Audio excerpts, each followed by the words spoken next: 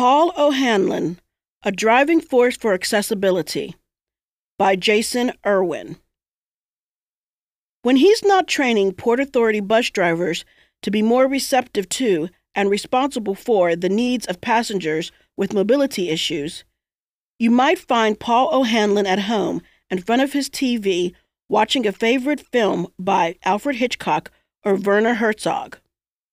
From reading his resume, however, it's hard to imagine Paul relaxing. We spoke via Zoom in mid-February 2021. At the time, the COVID-19 pandemic had claimed nearly 483,000 lives in the United States, and much of the world had been in lockdown since the previous spring. The pandemic and its rippling social and economic effects were no doubt worse for those with disabilities, the sick, and the elderly. Paul has lived with a slow-progressing neuromuscular disease in the MD muscular dystrophy family that causes progressive weakness and loss of muscle mass. Having a disability has not stopped Paul from living a full life. He'd resisted using a wheelchair for a long time, but once he made the decision, he realized he'd been accepting too much unnecessary struggle in his life. He also resisted a power chair, but now, if you're not careful, he'll talk your ear off about its advantages. Paul originally enrolled at the University of Pittsburgh to study philosophy, but when he didn't see any help wanted signs for philosophers, this working-class kid switched to law. Paul's parents had separated when he was 5 or 6. His father wasn't around much, and his mother worked as a switchboard operator for a local laundry service and later married a mechanic who became a city police officer. After graduating from Pitt's School of Law in 1979, Paul worked as a poverty advocate. Then one day, Paul was downtown with a friend when he saw a Port Authority bus with a handicapped logo go by. He was determined to board the next bus, but his friend told him not to bother. "They won't even stop for you," he said. At the time, there weren't many routes that had buses equipped to take passengers in wheelchairs. This was a defining moment, and since then, Paul O'Hanlon has been a driving force for accessibility in Allegheny County. As a disability rights attorney, as well as a co-chair of the City of Pittsburgh Allegheny County's Task Force on Disabilities, he's worked tirelessly to improve the lives of the disabled. Greater accessibility not only benefits the disabled, it benefits us all. In our society, we act as if having a disability is something wrong, Paul explained. But when it happens to an elderly person, we say it's something natural. We say that's just how it is. We talked about our conflicted relationship with aging, pointing out how, when we age, we acquire disabilities or, rather, lose abilities we once had. While we encourage young people with mobility issues to get a powered wheelchair, we tell the elderly to use a walker. This attitude, Paul said, creates unnecessary suffering. Maybe it's a result of our fear of getting old and dying, a defense mechanism to ward off the inevitable. Though I don't use a wheelchair, I'm familiar with mobility issues. I was born with various birth defects and didn't find out until age 40 that I had something known as Vater syndrome, a cluster of conditions in which 3 or more body parts are affected. Among them, my left leg was shorter than my right, my left knee bent outward like an elbow, I had a dislocated hip, and a club foot that looked like a chunk of coral. I had to wear a brace made from steel and leather with a cork lift, and my parents had to buy my shoes, a regular size for my right foot and a baby size for my left, at a special store in Buffalo, New York, 45 miles away from my home in Dunkirk. When I was 16, I made the decision to have my club foot amputated and my knee turned around so it would bend normally. I've worn a prosthetic leg ever since. Still, I've been ignorant of the plight of others with disabilities. I had no knowledge of the struggles to gain accessibility and basic equality so many disabled faced. Because I didn't use a wheelchair and, due to my youth, had not yet faced discrimination, the significance of the ADA, Americans with Disabilities Act, didn't register with me.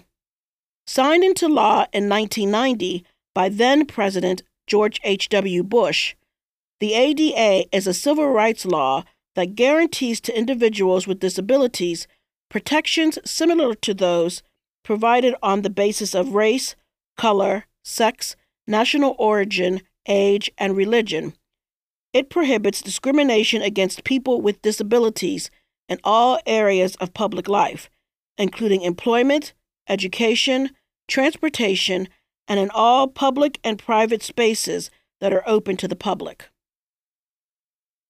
It wasn't until my 20s that I realized just how inaccessible the world could be.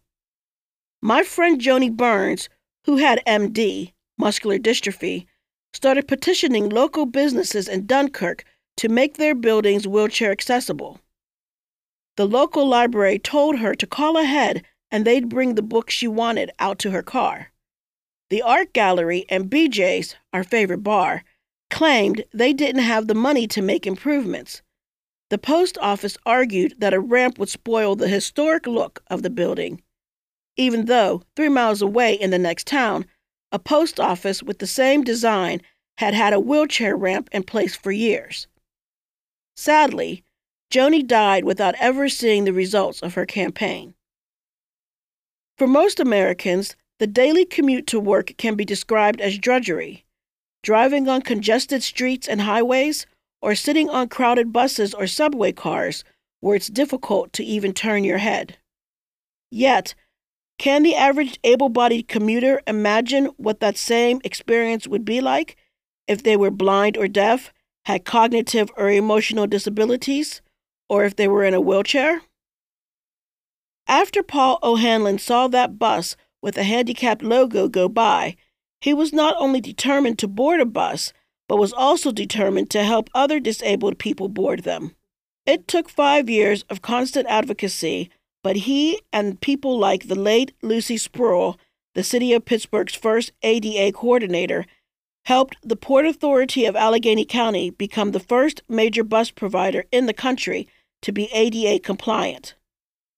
Prior to that, there was Magic Carpet Transportation Service, a consumer-operated nonprofit transit service established by Holly Dick and her husband, the late Paul Dick, in 1963.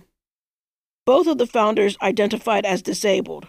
Magic Carpet ran until 1979 when Access, a coordinated shared ride paratransit service funded by a public-private partnership, was established.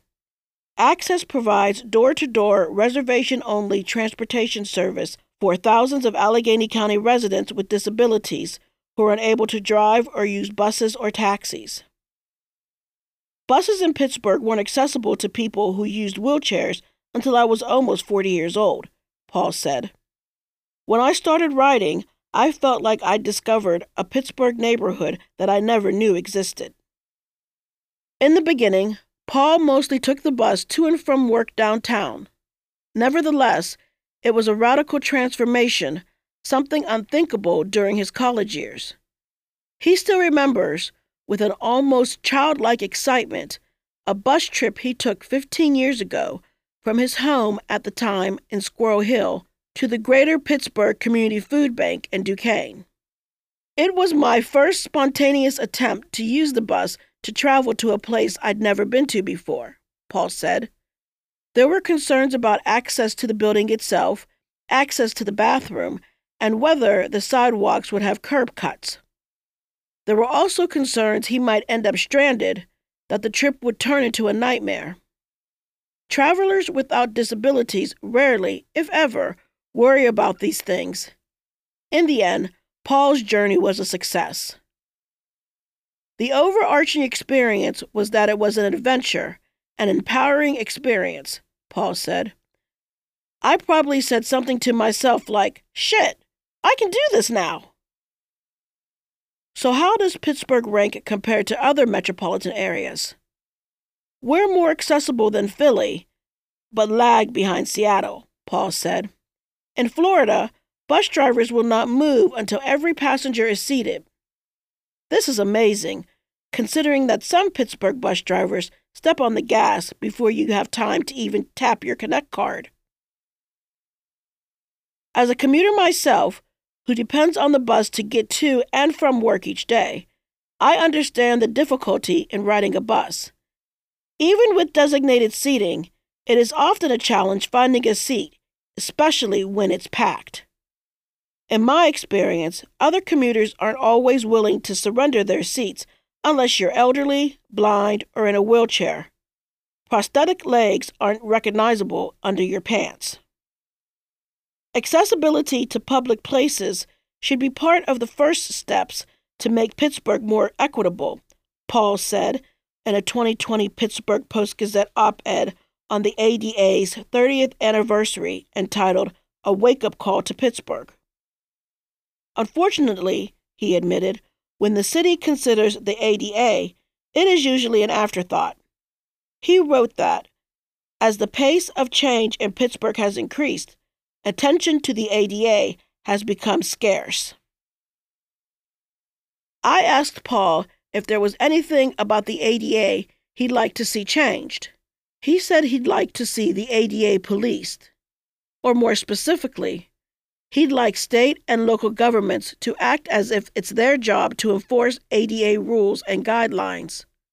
Because the ADA states that it is their job, yet the burden to make public spaces accessible and hold businesses accountable often falls on the disabled themselves. I just want to get in the door, Paul wrote. I don't want to spend my life suing businesses. Pittsburgh, Rick Seaback claimed in his 1992 documentary, Downtown Pittsburgh, is a walking city. This is relative, of course, and depends on whether you are able to walk without difficulty.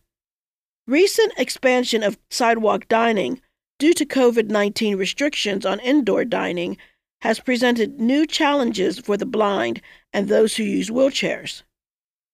Then there are those businesses who think they are complying with ADA guidelines and have modified their restaurants and stores to be more disability-friendly, only for disabled patrons to find that, in order to get to the accessible restrooms, they have to traverse a flight of stairs.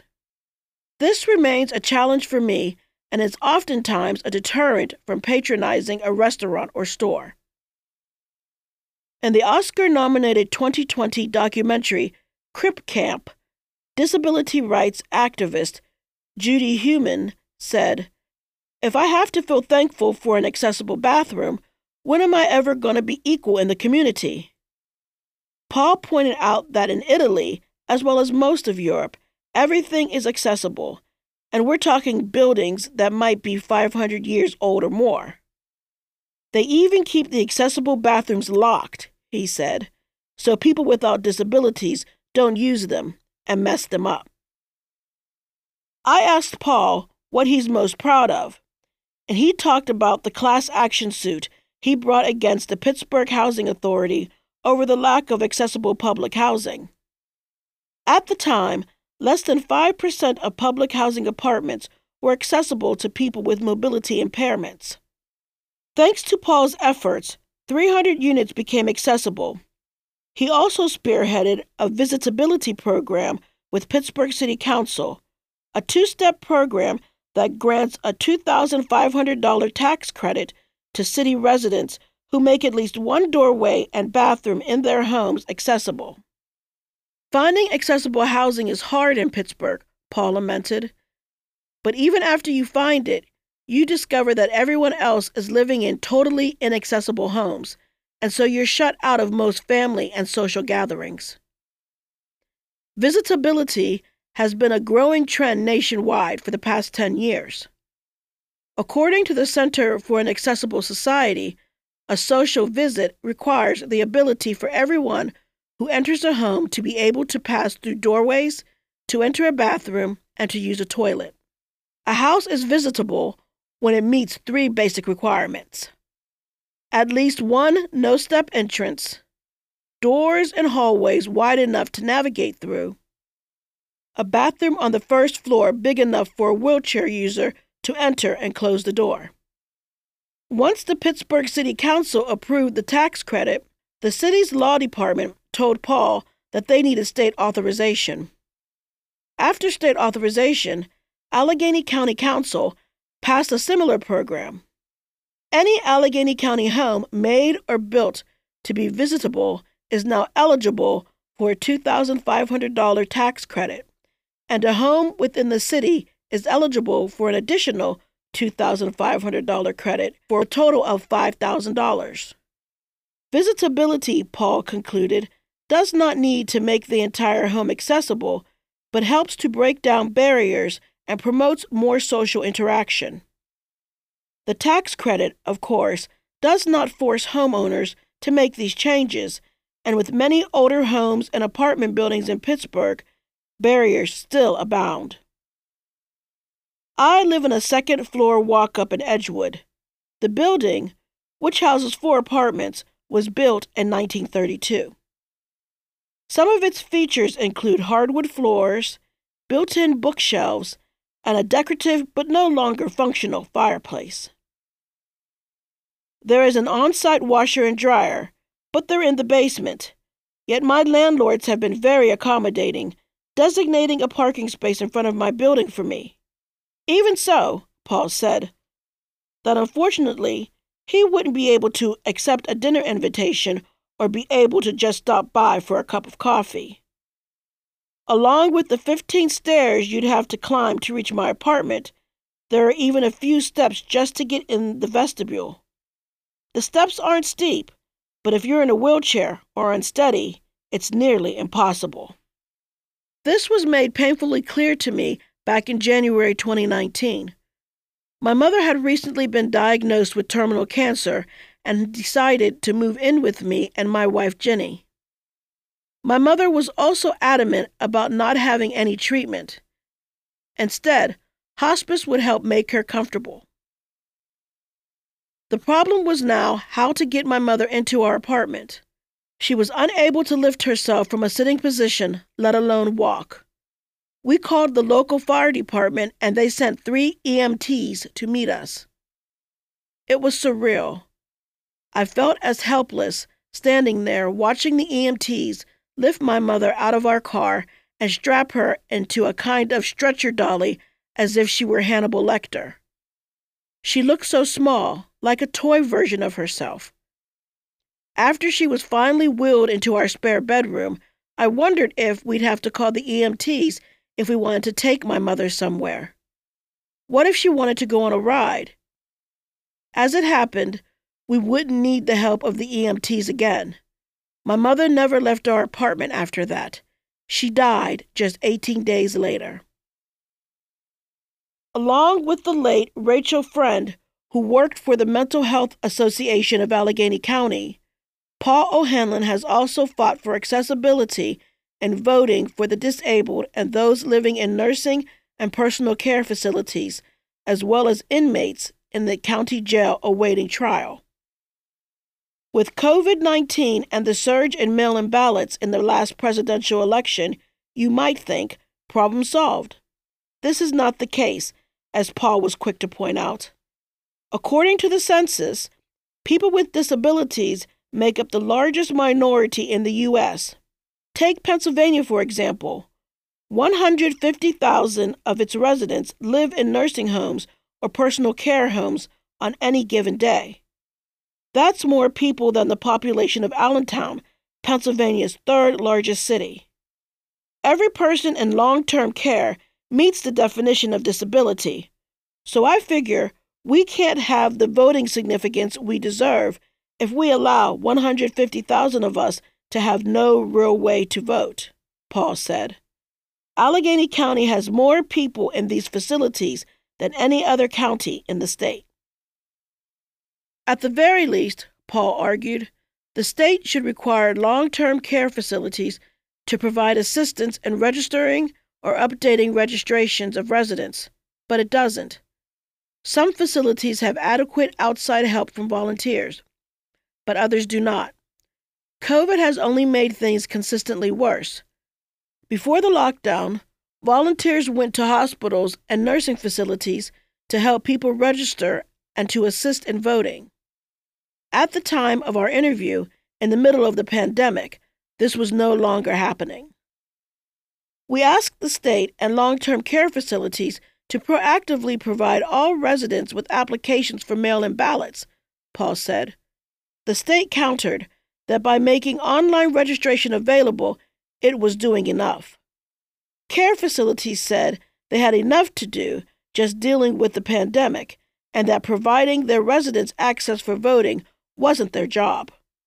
To be fair, they did have their hands full dealing with a new and unpredictable virus that in February 2021 saw weekly death rates in the U.S. topping 23,000. This left many residents of nursing homes, long-term care facilities, and hospitals without the ability to cast their vote. Life in lockdown has made people rely more and more on computers, smartphones, and other electronic devices to help stay connected to loved ones and the greater world. You'd think the use of Zoom and Facebook, as well as other virtual apps, would bring greater accessibility to those with mobility issues, the sick, the disabled, and the elderly. I think of my mother, who, before her cancer diagnosis, spent most of her days and nights sitting in front of either her television or her laptop. These became her window into a world she saw less and less of in person. Her universe shrunk, as Paul said, referring to what happens to people when they get old, as well as her reach. It's paradoxical. So much more of the world is available online. Participation has never been easier, Paul told me. Yet that participation isn't always easy, especially for the disabled.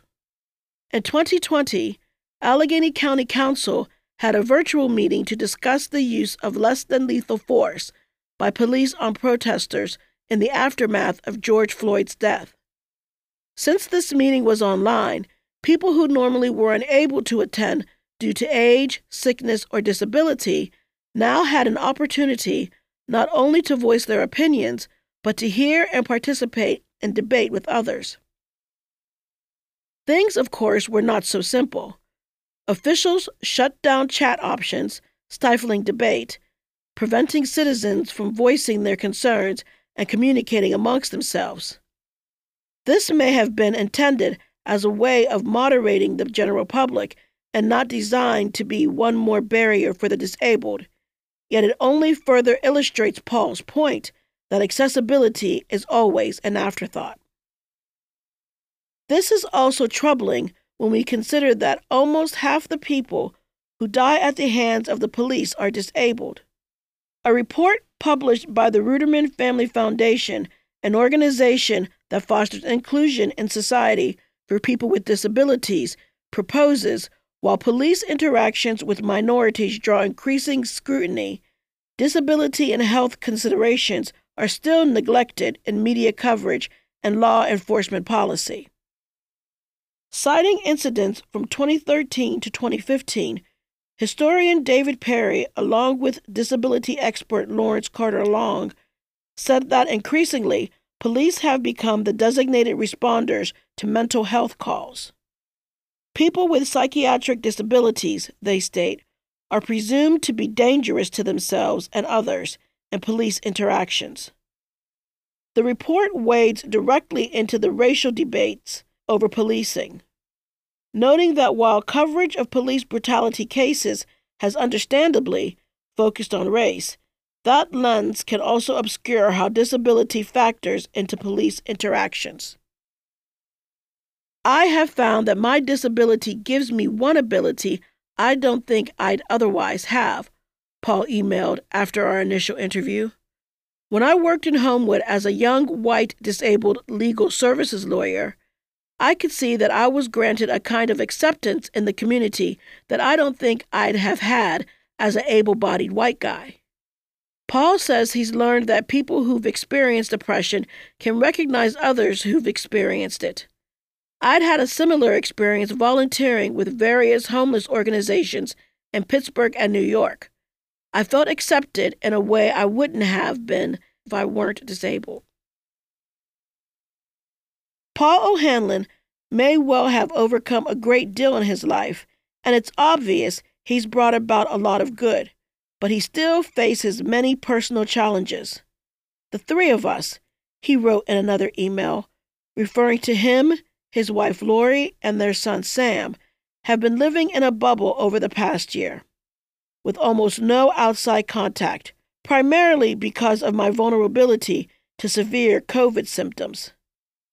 Starkly, he added, we're at that age when we're looking at the odds of my dying before her and the possibility of a monstrous end-of-life medical bills. According to the CDC, as of September 2020, 61 million adults across all identities live with a disability and comprise the largest minority. 1 in 3 adults ages 18 to 44 have had an unmet health care need because of cost in the past year. The other thing we rarely think of is that all of us, at any time in our lives, through an accident or catastrophic illness, can become disabled. Most of us don't realize that disability impacts us all. In his novel, Blindness, about a worldwide pandemic that causes everyone to lose their sight, Jose Saramago writes, "The difficult thing isn't living with other people, it's understanding them." While we cannot pass laws that require empathy, and no amount of legislation will make a perfect world, we can at least become more aware of others and act locally to help bring about change that has reverberations globally. By imagining a perfect world, we can start by working to ensure that the cities and towns we live in have homes and apartments that are visitable, that restaurants and stores have accessible entrances, aisles, and bathrooms. Our perfect world should have accessible public transportation and schools, and a greater accessibility to health care and human services. While it is true that we have come a long way, we still have miles to go. The experiences and talents of people with disabilities are waiting to be tapped, Paul O'Hanlon wrote in his 2020 Post-Gazette op-ed. As are the lessons from other more accessible cities. Without leadership and committed action, the city will not meet its promise of access for all. Paul O'Hanlon responds to a driving force for accessibility. I suspect it's because I was born with a disability that I developed a distinction I call being in the world. Being in the world begins when you step out your front door. Being in the world forces a moment-by-moment assessment of oneself and one's place in the world.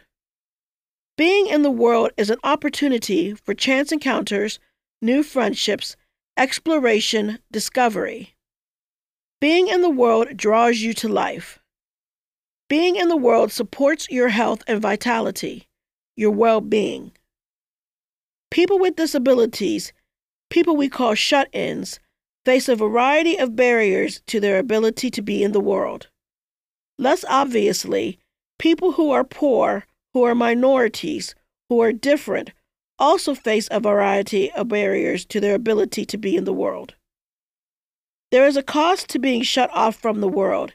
It's a heavy cost, paid by the shut-in, by the person with the disability, by the world. Sometimes the world doesn't know what it's missing. I do. I think my disability trained me from an early age to be attentive to barriers to being in the world. There's an unbearable lightness of being in the world. No sooner do you think you're there, but then the office party is moved to the second floor of the venue, and there's no elevator, and you realize that you haven't quite managed to be in the world.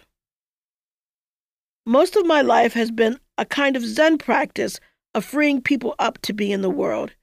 It's been the privilege of my life that I've had the opportunity to fight for things important to me.